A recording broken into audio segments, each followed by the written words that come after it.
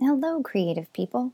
Thanks for being here on the Knit With Me Story podcast. This podcast can't do your knitting for you, but it can enliven the way you connect with your patterns. This is the place where the traditional knitting instructions you are used to become a story to hear or read, or both, while you knit along with the main character. Each chapter doesn't just advance the plot. It adds to the knitting instructions. I'm Melissa, your podcast host, reader of stories, and designer of the patterns, and the official A Knit With Me Story podcast welcoming crew.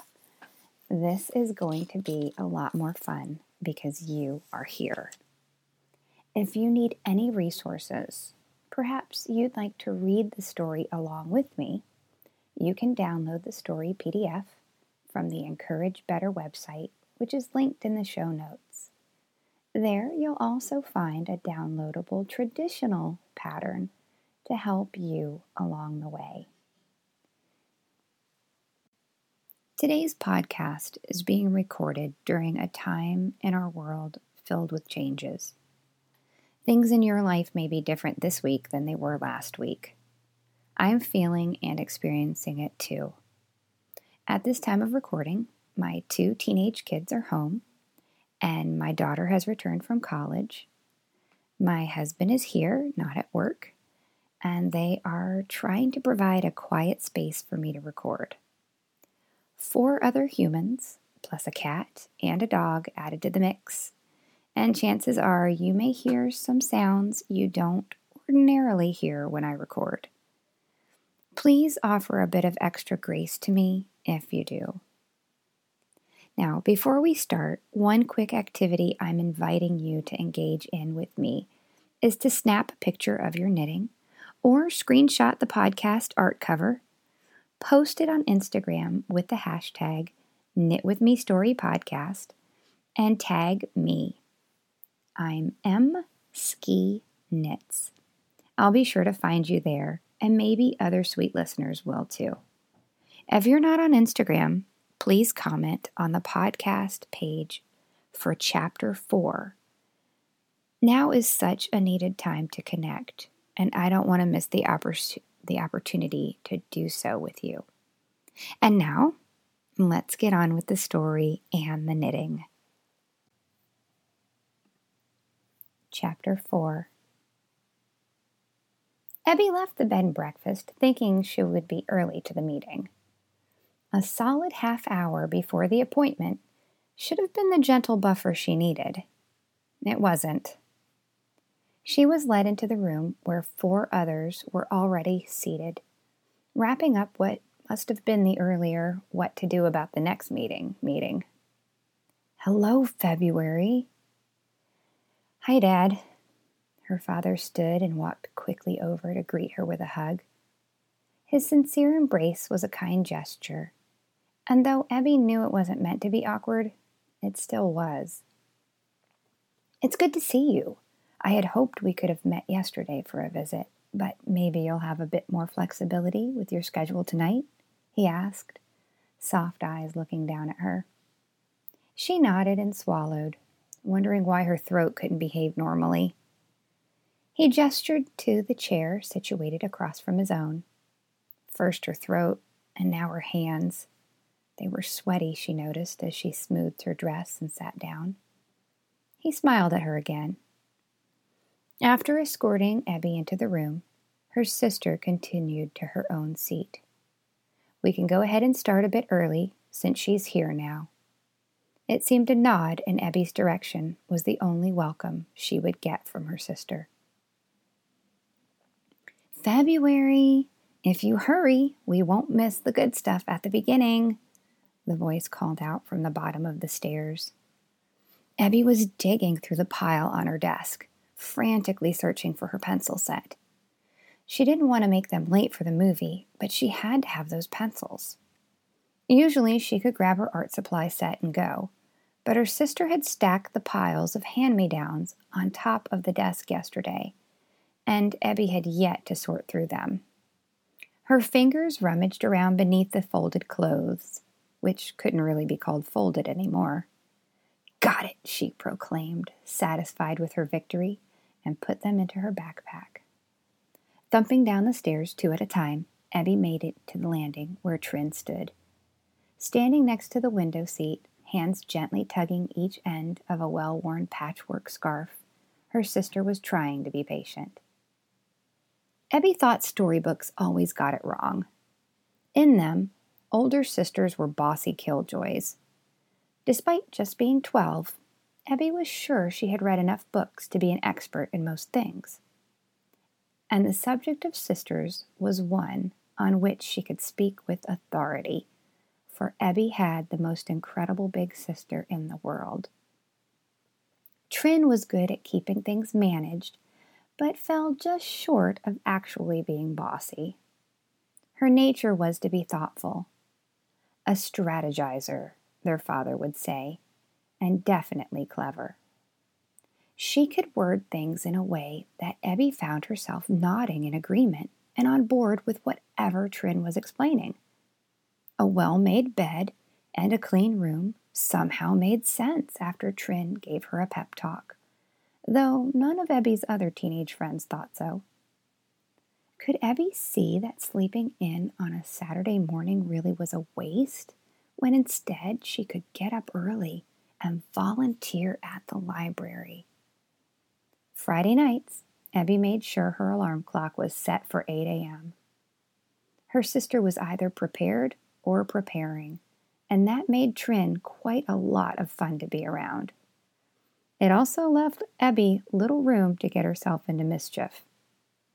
Trin was ever present and helping direct each step. Abby couldn't have asked for a better sister. Trin wasn't just the perfect sister. She filled the void of a missing mom. Abby had a few lovely dreamlike memories of her mom, but often wondered what her own remembrances were and what were the visions she imagined from Trin's endless stories. Abby loved her sister all the more for sharing moments that she herself would never get to have, since their mother died when Abby was 3. "Got everything now?" Trin asked, reaching out a hand to fix the sweatshirt Abby was wrestling.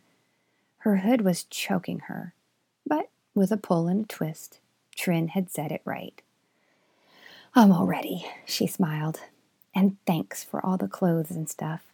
The pile you dropped off is so big, I couldn't even see my desk or my chair. I cannot wait to sort through it all." They walked together down the sweeping staircase. The table in the entrance hall shone with the warm light pouring in from outside. Abby dragged her fingers across the polished wood, loving the squeak her damp fingers made as she did. She traced them around the glass vase in the center and watched as the almost invisible streaks evaporated. Beneath the flowers in the vase, dancing rainbows moved on the surface of the wood top and along the metal catch-all that kept the family necessities organized. "So here's something I want you to think about when you do go through them." Trin paused and took her keys from the tray. "I love that you get excited to reuse my clothes for your Franken-makes. Still, when you cut them up for fabric, it prevents someone else from using them. Someone that has a need rather than just wants to play with them for a hobby. Those clothes I don't wear anymore can go to the charity shop and help people get good things inexpensively." She looked to Abby with a soft smile. "You probably have a huge stockpile of crafty things stored up already, right? We could give more away this time, maybe all of them. Then we could go into the city and actually shop in a fabric store for your supplies if you're running low." With her forefinger, she gently tapped the tip of Abby's nose. Just like she said Mom used to do, Abby thought. Trin continued, "Maybe something to think over before getting too scissor happy. What do you think?" Abby was stuck. As usual, she didn't know how to say what she was thinking. She didn't want to sound dumb, but she also didn't know how to share all the things she had in her head. They never made it out of her mouth the same smooth way they seemed to swirl and collect in her mind.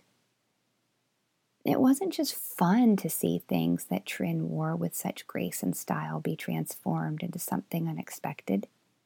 It was more than that. And not just Trin's clothes, but her father's too. Strips of fabric Abby collected for months had been slowly braided into a small rug, now finished and in her father's den.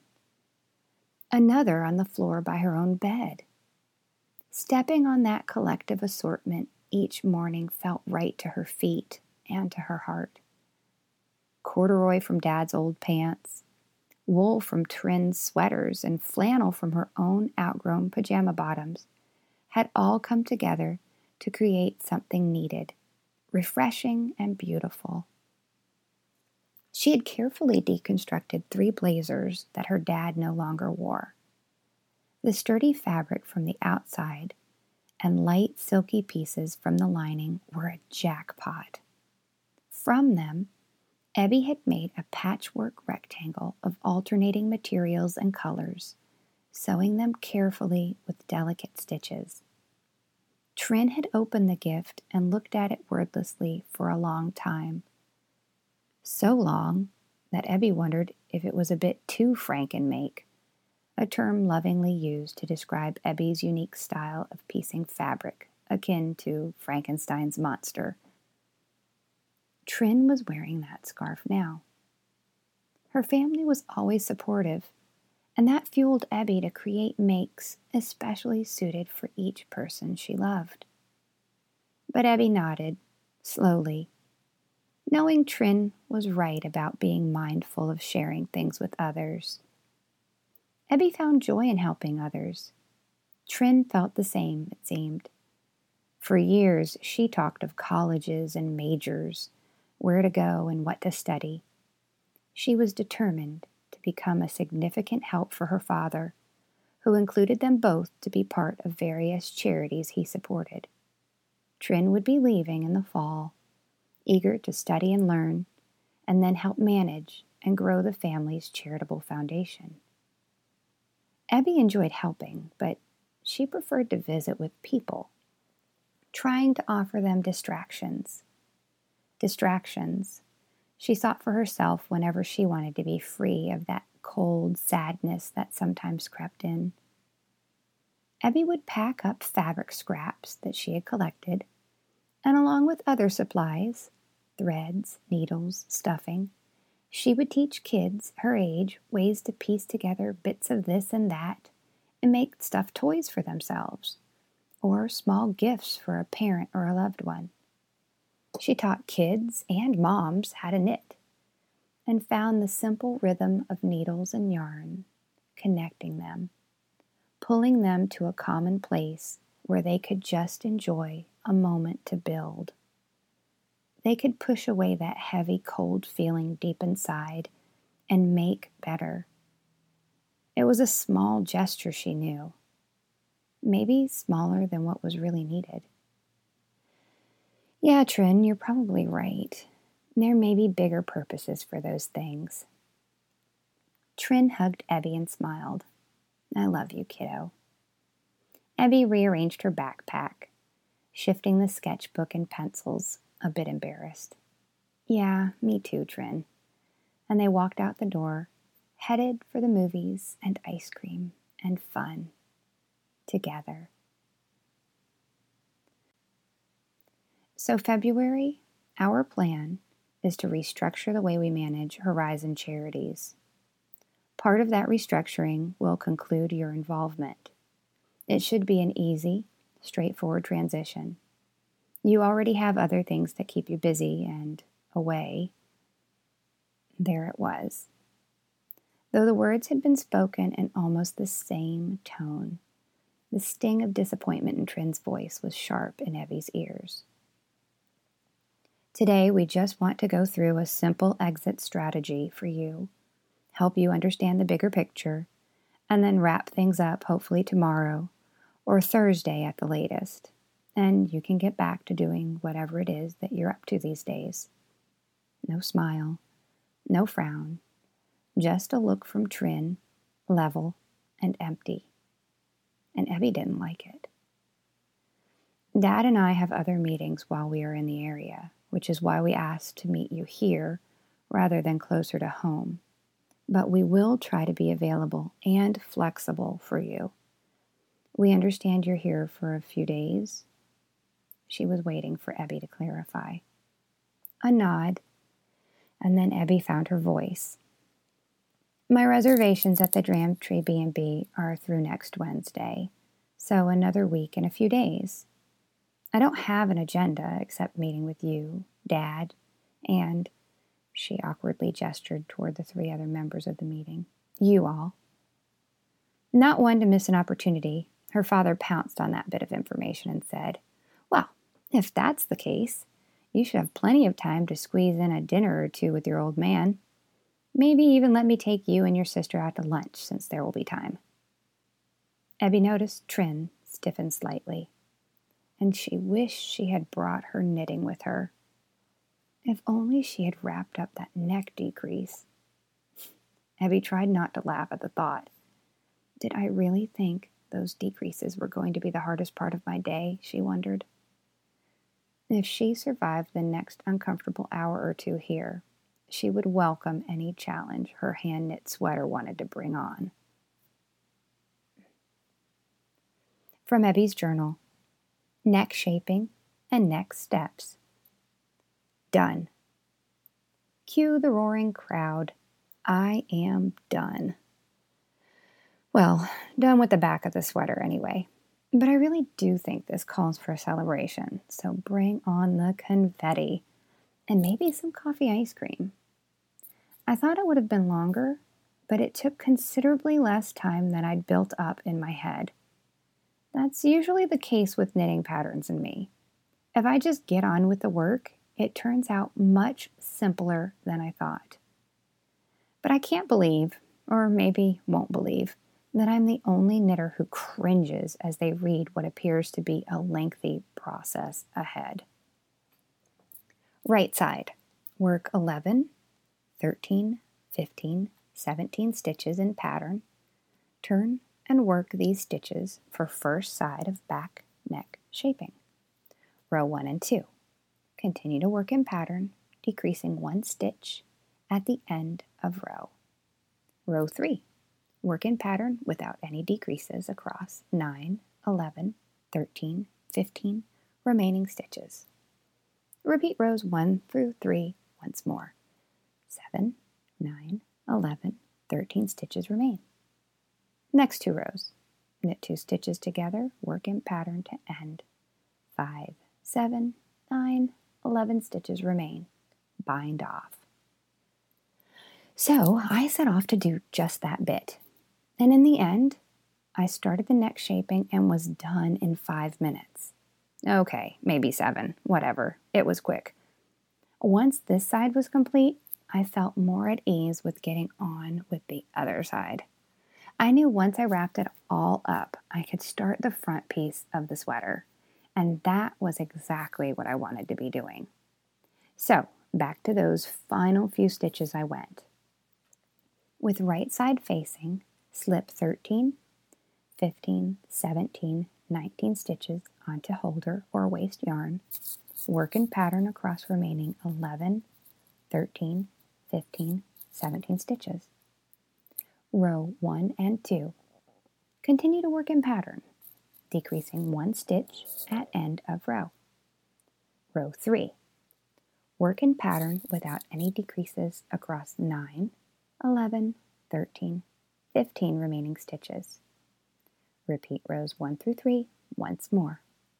7, 9, 11, 13 stitches remain. Next 2 row. Knit 2 stitches together, work in pattern to end. 5, 7, 9, 11 stitches remain. Bind off. I left my remaining stitches on a length of waist yarn that I tied in a bow just to be sure those live stitches didn't sneak away. And then it was party time. And yeah, by party, I mean getting busy with a tubular cast on. I have set to work on the front hem in just the same way as the back. Looking forward to wrapping that up and on to the beautiful rhythm of moss stitch. My knitting is going to dinner with me tonight. Well, not just me and Dad.